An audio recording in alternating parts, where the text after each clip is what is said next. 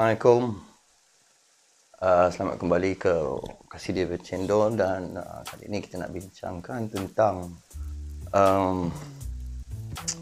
voodoo dan santau dan kenapa ia boleh berlaku. Saya pun sebenarnya tak tahu, tapi ini teori je lah, teori psikologi.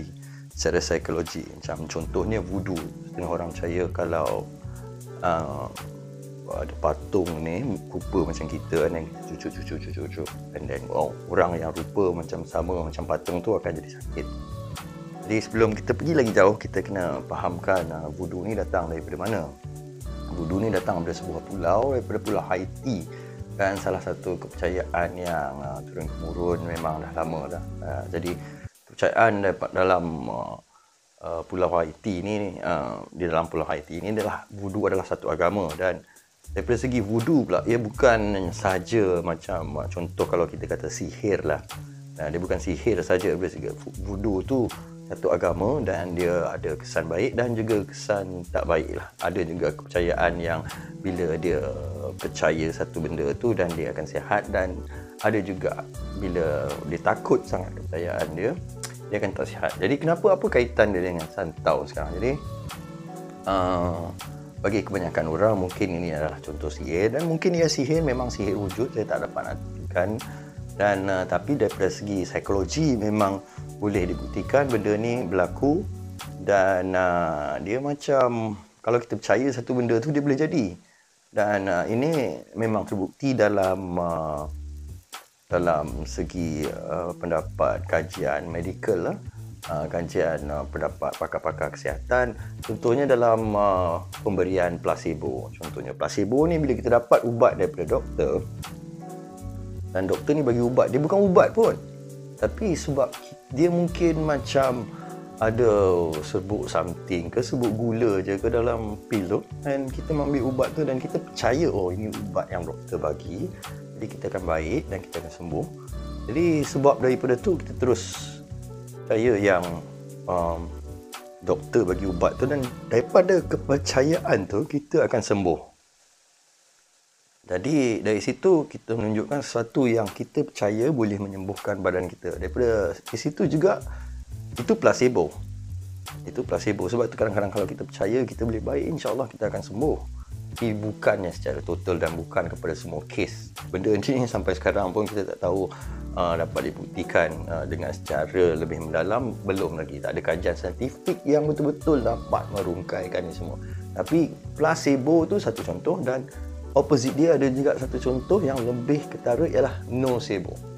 Nocebo ni ialah apabila kita percaya yang kita sakit, badan kita akan membolehkan menunjukkan simptom-simptom sakit itu sendiri. Contohnya kalau saya percaya yang saya kena COVID-19, dan saya mungkin tiba-tiba badan panas, susah bernafas, tak ada bau. Dan ini very possible. Sebab tu kalau ada setengah orang dia percaya dia kena santau, dan dia tiba-tiba tengok ada bukti pula lah dekat depan kedai dia, ada nampak orang tanam pula. Dia mungkin dia kena ketakutan, kenapa santau ni tak ada dalam banyak budaya lain.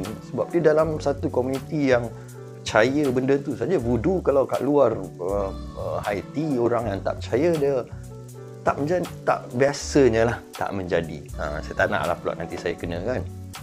But secara psikologi dia ada penerangan dia kenapa dia berlaku, dan ini nak membawa saya kepada fakta yang lebih penting lagi tentang nocebo ini, ialah dalam keadaan kita pandemik sekarang. Dalam kita pandemik, kesan-kesan psikologi daripada kita lockdown, kita tak keluar, tak jumpa orang, bila keluar pun tak nampak senyuman, semua orang pakai mask. Jadi secara psikologi ni kita tertekan.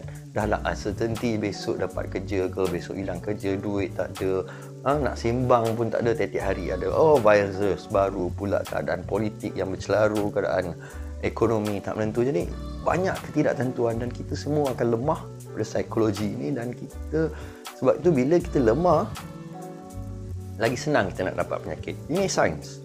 Jadi bila kita lemah, sebab itu penting untuk kita kuatkan kepercayaan mental kita, kuatkan mental, kuatkan fizikal kita, supaya kita boleh menghadapi benda ni. Bukan sekadar makan sihat lagi.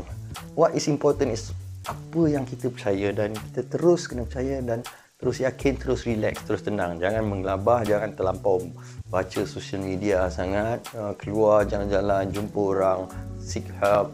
So these are important, because kalau kita terlampau percaya COVID-19 ni, what will happen is that macam voodoo dan macam orang kena santau tadi, kita mungkin percaya yang kita kena dan kita akan kena, badan kita akan simptom. Dan kalau kajian pakar-pakar neurologi juga pun ada banyak lagi yang contoh-contoh, ada orang yang dia tak lumpuh tapi dia percaya dia lumpuh, tapi bila kita brain scan dia semua, bukan kita lah, pakar tu lah, tapi bila brain scan dia semuanya nampak macam dia normal, tak ada sakit, tapi apa yang kita percaya boleh buat kita sakit. Jadi jangan terlampau takut dengan sesuatu itu sampai dia menguasai kita. Tenang, relax, dan kalau of course jangan jadi bodoh nak kena penyakit tu jugalah pada masa yang sama. Jadi sebab itu pesanan saya dalam kita menghadapi PKP, PKPB, whatever it is, keep your spirits up, connect with yourself. Dan untuk orang Islam, kita ada bantuan yang daripada Allah, Maha Kuasa, berdoa lah. Dan kalau kita amalkan ini, memang kita akan lebih kuat daripada spiritual dan fizikal dan mental untuk menghadapi keadaan PKP dan apa-apa keadaan sekalipun, insyaAllah. Okay.